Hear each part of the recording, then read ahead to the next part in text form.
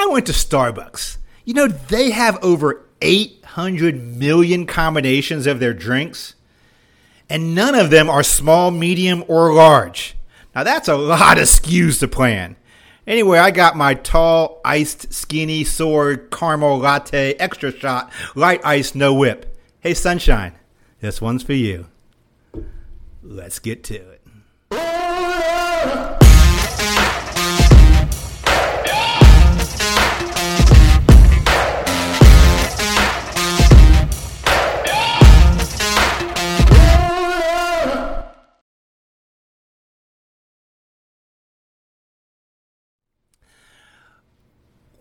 Welcome. Another episode of IBF On Demand. I'm your caffeinated, confused, and not so humble host, Eric Wilson.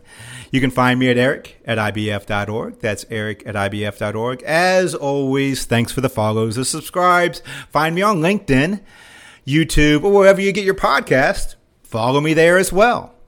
I love to hear back from you. DM me or send me an email. We do have a sponsor for this as well, Arqiva. Driving business transformation by solving what others cannot. I want to thank you, Arqiva, for once again sponsoring these podcasts. I do want to mention real quick, we have an exciting conference coming up in October. Check it out at ibf.org. We have our flagship event coming up in October 18th through 21st in Orlando. And as I mentioned, in person. I'm coming out of my bunker for this one. I'm excited about this one. We got 1 day boot camp for members. We got 1 day leadership for leaders. We have 2 days forecasting, S&OP, subject matter experts, networking, food, fun, follies, whatever it's going to be. But exciting conference in October 18th through 21st. Come check it out. It's going to be an exciting opportunity to come down and network and hear some subject matter experts from around the world. One of the best conferences we do. I'm actually going to be there. I hope you can make it too. IBF.org. Check out the details for that one. I want to take full disclosure up front. I'm a Dunkin' guy. So that said, Starbucks actually first showed up in my book, Predictive Analytics for Business Forecasting. You check that out. I actually did a spotlight on some of their best practices, doing some interviews and working with them in the past. So I did a spotlight on the planning. They have successfully digitized your loyalty and used 90 million transactions a week to get you to even spend more. You think $5 for a tall is a lot. They want you to spend even more. And they're using your loyalty and all the transactions, along with other things as well, to create an experience for you, a personalized experience for you, but then to upsell you as well. They have created what they call the Digital Flywheel Program. It correlates customer purchases, store locations, meteorological data, inventory data to predict and help drive more cost-effective sales inside their stores. I don't like the words AI, but they are using next-level stuff here to micro-target, personalize your offers on your smartphones to get you to be more engaged, get you to be more loyal to their brand and buy more. You may think by what I'm saying right now, Starbucks has cracked the code. They have gone next level on us. Guess what? There's still limitations even to their planning. It's still people, process, then technology. They are successful, not because some of their data scientists and some of the data they have and the technology they're doing. They're successful because of their people and their process. They succeed not only because of the data, but skilled people and good processes. Even they have limitations to what they can do in their planning. And we're going to actually talk about some of those real limitations and how they get over them today. I have a very special guest. Brian is 10-plus year career of demand, S&OP experience in CPG, retail, e-commerce, B2B planning with industrial leaders like Starbucks, Hershey's, Chewy.com, and Cargill. He's currently actually the senior demand planning manager at Starbucks. If you ask him why he loves demand planning, he would say he loves the process of helping a business evolve and transform through the planning and IBP process. Help me welcome Brian. So welcome, Brian. Happy you're here. I got my Starbucks for you, so I'm glad you can join us. Thanks for having me today, Eric. Good to see you again. Yeah, I know. Starbucks actually did a spotlight on it in my predictive analytics book, talking about some of the advanced things that you're doing, some revolutionary things that you guys are doing there. And when people think of Starbucks beyond just the great coffee, people think of the analytics, the data, from a planning perspective. But when you actually get into behind the scenes, some of the planning, it's still not as far as it advanced and some of the analytics. You deal with problems everybody else is facing, is what I'm trying to say. Is that correct? Yeah, absolutely. I think, we're still experiencing some disconnects. We don't have full visibility end to end in some of our planning tools, and integrating a lot of those different data elements that we would love to just be able to hit one button, click, get a result. We're still trying to work through some of those things, as most businesses are, but we're definitely closing some gaps here or there, but we have a long way to go. So that's interesting. People always think of, they put these people on pedestals, and guess what? Your planning's just like everybody else's planning, and it's still people, process, and it's still focused on really getting these pieces together. You're struggling with the same problem. So what are some of the biggest limitations you're seeing in technology today? So if we had let's just have a frank conversation here. What are some of those big limitations that you see that probably everybody else is seeing as well? Yeah, so I'd say, not even just specific to Starbucks, but just end-to-end planning is something we all talk about. We've been talking about for years, but that is something where it's great to come up even with a demand plan, and that's difficult enough, and we all know that. But being able to see what the implications are, whether that's inventory strategies, production and storage capacities, truck lanes, impacts of fuel prices. You can kind of go down a lot of different rabbit holes, obviously, of the different things we need to be able to assess and analyze. But specifically from a demand planning perspective, I think where I see most companies and most of my colleagues still struggling is just the massive amount of data that's out there, the things we want to try to analyze. A lot of it needs data science integration, and you need someone who has that capability, whether it's R, Python, to be able to pump some of that information in. But that's when it's there. I think where I'm excited to see things potentially go with this is having a system that can go through thousands or millions of external and internal factors and really help you design your modeling capabilities to make that scenario planning so much more robust, and to really bring the business along with where your potential is. Even things like pricing scenarios and the impacts of those, or mixed simulations, so you could really evaluate your innovation and portfolio strategies. Just really making informed decisions on those things so you can move as one collective business unit. I think will help bring everybody in the business along and make more effective decisions in the end. So that's interesting. You're looking at a company that has 900 million transactions a week. Those are the ones that you mentioned these unknown variables. We've had a lot of unknown variables over the past few years that's kind of impacting. Are you seeing the capability of bringing those into our modeling then as well is becoming a necessity? Yeah, absolutely. And I'll maybe hone in on a more specific example, but one of the things I was thinking about this morning, funny enough, is with COVID. We've talked a lot about unpredictability and all of the business shifting we've seen, but one example is the massive population shifting we've seen.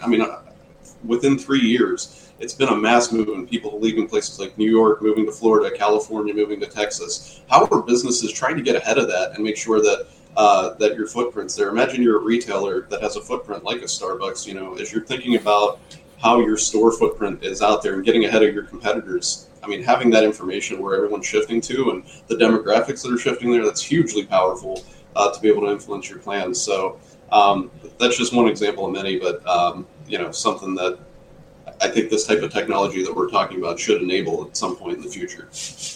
Okay, so we're talking, hey, this is what the limitations of technology are. It's topic for today. So hope technology providers, you're listening.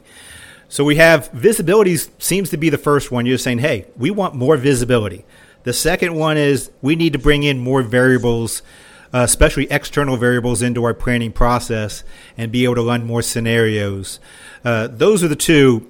Would be anything else that you'd really kind of see as a limitation of today? Is there interconnectivity between different type scenarios and functions? Is that part of the problem you're seeing as well? Yeah, absolutely. Like I mentioned, I think there's the end-to-end capabilities and being able to assess all those outcomes. But maybe one thing that specifically comes to mind is what we would call either strategic planning or the budgeting process, as some companies would call it, right? A lot of companies are doing this manually. They're doing it once a year, looking holistically at their business, figuring out what their strategic direction looks like.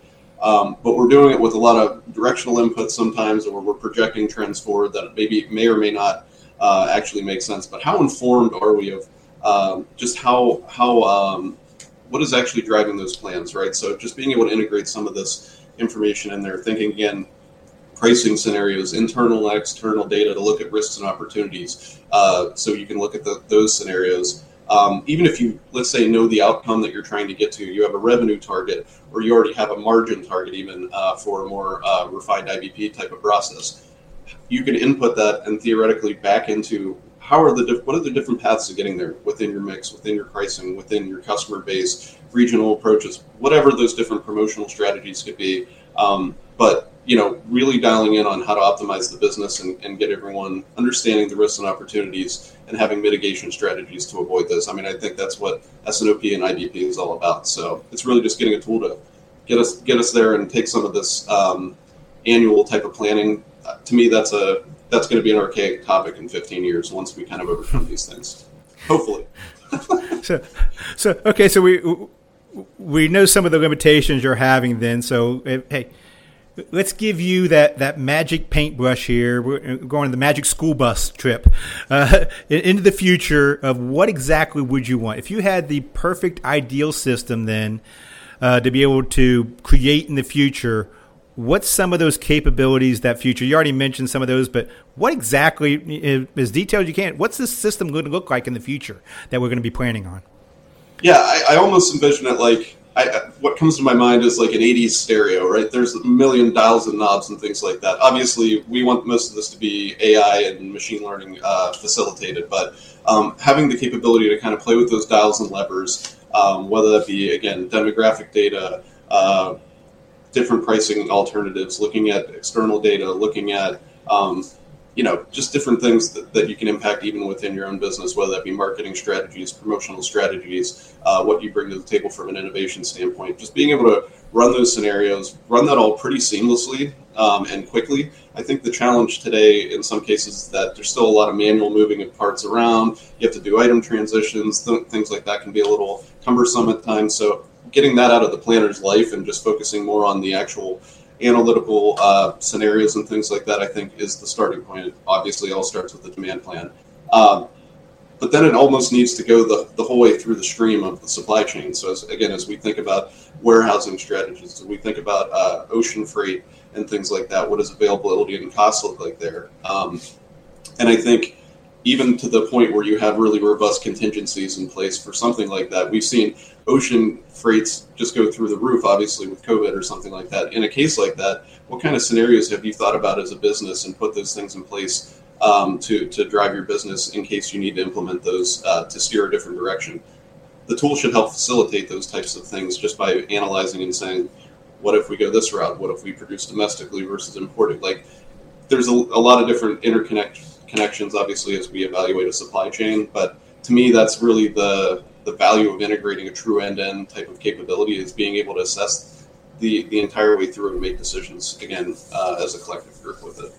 So I know that wasn't incredibly specific, but oh no, I mean, it's an interesting analogy you made there with the 80s. I mean, dating myself, I had the record player 8-track cassette tape all in one, and I thought I was, the bomb because I had that, console to be able to be able to record and listen to my music on. And now I got my smartphone that I'll listen to Spotify, and it recommends those. I listen to Imagine Dragons and it's recommending AJR to me because it says it's the same type of genre. Is that where we're going to start seeing where systems are going to start doing more and more of the planning for us in the future? is the easy button going to be becoming a thing in the future? You mentioned all the dials. All the dials going to go away, and we're just going to have that one easy button left?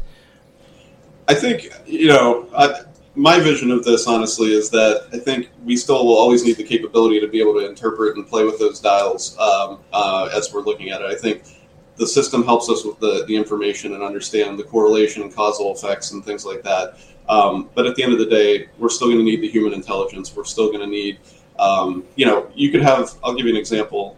Let's say it runs a mix scenario and it's like, hey, Starbucks, we want you to go into some type of product we never sold before, or we're not really heavily invested in. Well, we're still a coffee company. We want to be known as a coffee company. So, there's still going to be that strategy and element of, the human marketing strategies and things like that we want to kind of bring into play, for example. But at the end of the day, yes, it should help with the heavy lifting. It should help us understand what is most impactful to the business, where we can steer direction when needed. And if there's risk and opportunity, just highlighting where those are in enough lead time that we can steer a different direction if needed. Okay. So what I'm seeing then or hearing is if you have demand, I always say, is the predictive side of the equation, where you're trying to make the best projection of the future based on your data, the insights, the inputs. Supply is the optimization side of the equation, where you're taking all the different levers you're talking about and you're optimizing it, which is going to be the best solution for your business, and the predictive side of the equation. So really the integration of those two, where you really have predictive and optimization becoming more seamless in the future, is what you're really kind of driving towards in your vision of that future technology. Is that a good way of kind of framing it? Yeah, I think the supply part's a huge piece of it. I mean, I think it extends into a lot of different areas, and then you have a lot of complexity. If you're sourcing materials, you have tier 2, tier 3 suppliers and all those things. And that's the part, again, where it gets kind of hard to connect the dots nowadays. But I think there's a lot of potential in just bringing that visibility together and being able to, we know there's always going to be bumps in the road as you're we're trying to run a business, and there's always going to be things that jump out at you. But it's having the best indicators of prediction, having the best indicators of where that is, where you are coming off the rails a little bit, and then being able to steer that in another course that's going to optimize your business and allow you to hit your targets still. I mean, that's the name of the game from my perspective. So the system just helps you get there. Okay. Well, the other thing I heard in there too is Skynet's not going to take over everything. There's still the people side of it. So I think we're okay there. But okay, going back to reality now, because I love living in the future and talking about the what if and where we may be, and we mentioned some of the limitations we're seeing right now in technology. Coming back to reality of today, we're living in a new norm. We're facing the technology we have of today, limitations or not. And we even started off saying, hey, even Starbucks, as advanced as you are with data and technology, there's still limitations even with what you're doing. How are you handling or dealing with those limitations today? What's this? What are you doing for the day to get by? Yeah, that's a great question. So I think from my perspective, I've been a manager 8 years now, and the same principles always seem to work as far as having really robust exception management, having the right tools to understand the business, and getting the right data out there. Sometimes you got to be scrappy in how you pull it together, but just being, clever and thinking of different ways of problem solving. I think getting away from shipment history is something that's been necessary, obviously, because shipment history, probably for most businesses over the last 3 years, is relatively worthless as an input. So just trying to come up with creative ways, looking more at POS, leaning more on that data so we can get real-time signals of where customers are going, where they're headed, and being able to kind of bring that together. But largely, it's the same principles of forecasting that have always worked. It's having the right exceptions, having the right training, and getting the team up to speed, and just having demand planners know what to do when they need to do it, and the rest kind of takes care of itself. I think the only other thing I'd say strategically is just being more vocal in the business and calling these trends out as we're seeing them. I've seen demand planning emerge in a lot of different business settings since COVID has hit. So it's been an unfortunate event for the world, obviously, but I think we've seen a lot of benefit on the demand planning side as more business leaders have recognized the value of demand planning and also are willing to listen, I think, more to what demand planners have to say. So To me, it's kind of a combination of those things. I'd agree there. I've definitely seen an increase in job postings for demand planning analysts in this role. So I definitely see the importance and a lot of people going into this role. You mentioned that too. I mean, besides the technology, it is process and then it is people then as well. I mean, you've been 8 years. Putting together good teams is really still the fundamentals and core of what you're doing then. 100%. If you don't have the right team in place, none of the rest of the stuff's going to come together. And demand planning today in our current environment, it takes a lot of ingenuity, it takes a lot of creativity. You have to have the analytical capacity to take a lot of different diverse inputs and bring them together and tell one singular story with it. It's not a job everybody can do. And if you don't set it up for success, it can put your business in a pretty bad spot if you're not watching. So, absolutely. The team is what it's all about today, for sure.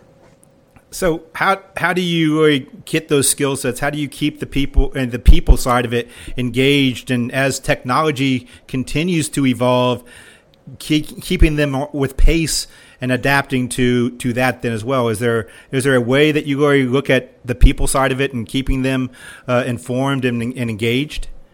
Absolutely. So I'm pretty hands-on with my team as far as working together, a very collaborative team, and I always try to build that kind of environment. But I think it's a couple things. I think you need to build trust with your planners that you're willing to back them up. We're going to take calculated risks in our plans. We're going to talk about these things, and I don't want the team to be scared to call out opportunities and things like that.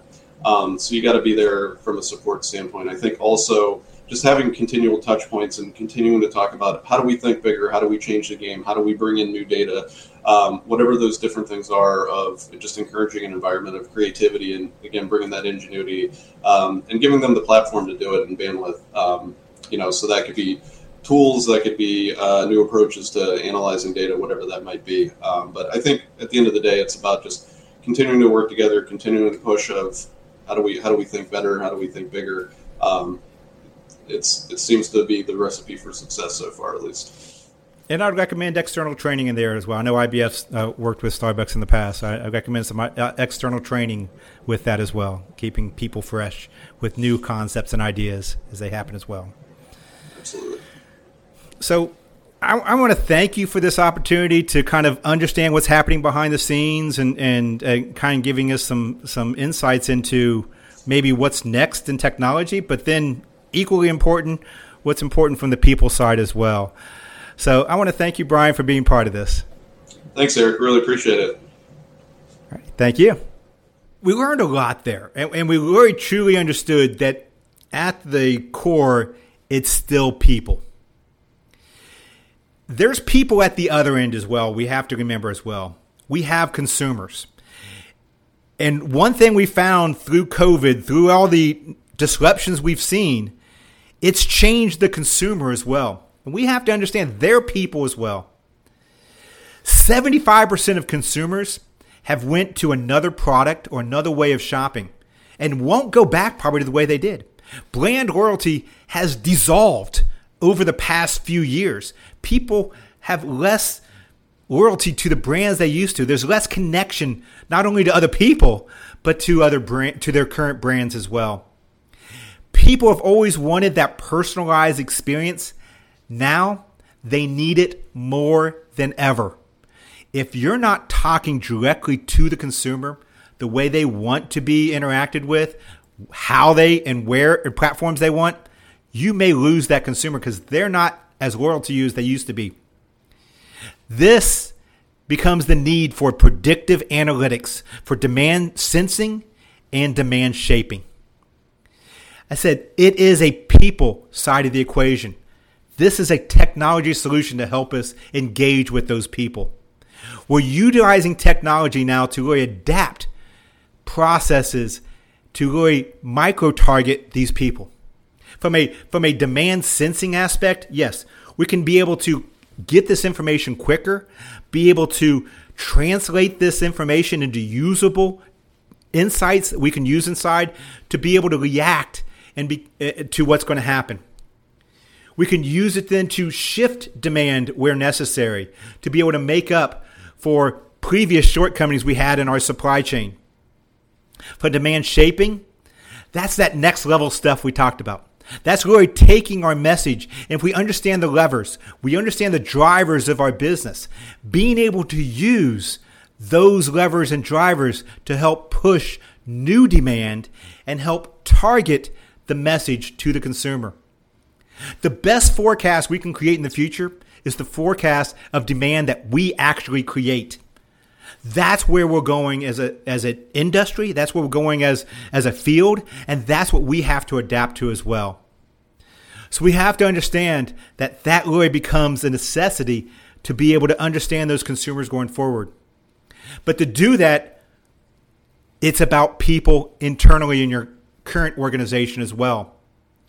You need to develop those skills internally. You need to develop those processes internally. That's why I highly recommend look at IBF, some of the advanced trainings we have. We're going to be doing some online advanced trainings in November. Check those out. Really talks about how we can really cater the messages, bring those insights, talks about demand sensing, all those things. Check out my book, Predictive Analytics. But even outside of that, start looking at new sources of data you have inside your organization. Find ways you can understand that consumer behavior better. Train your people you have to really become the next generation of demand planners, predictive analytics analysts out there. It's a people process internally, and it's a people process we're dealing with externally. We can't really forget that aspect of what we do. Well, that does it for me. I was actually inspired through a text offer I just got to try a new Venti blonde latte with whole milk and upsell to a blueberry scone.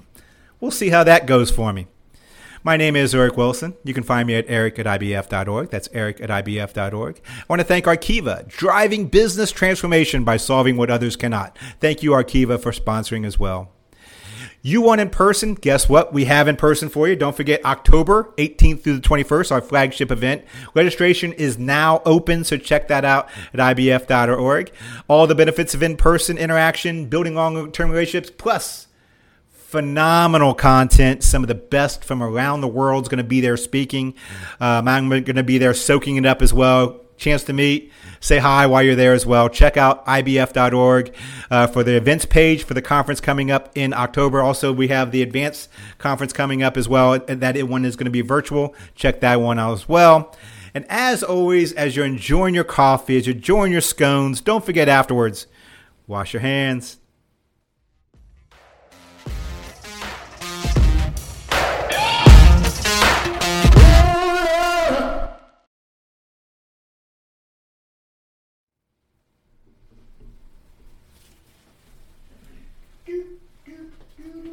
Very good.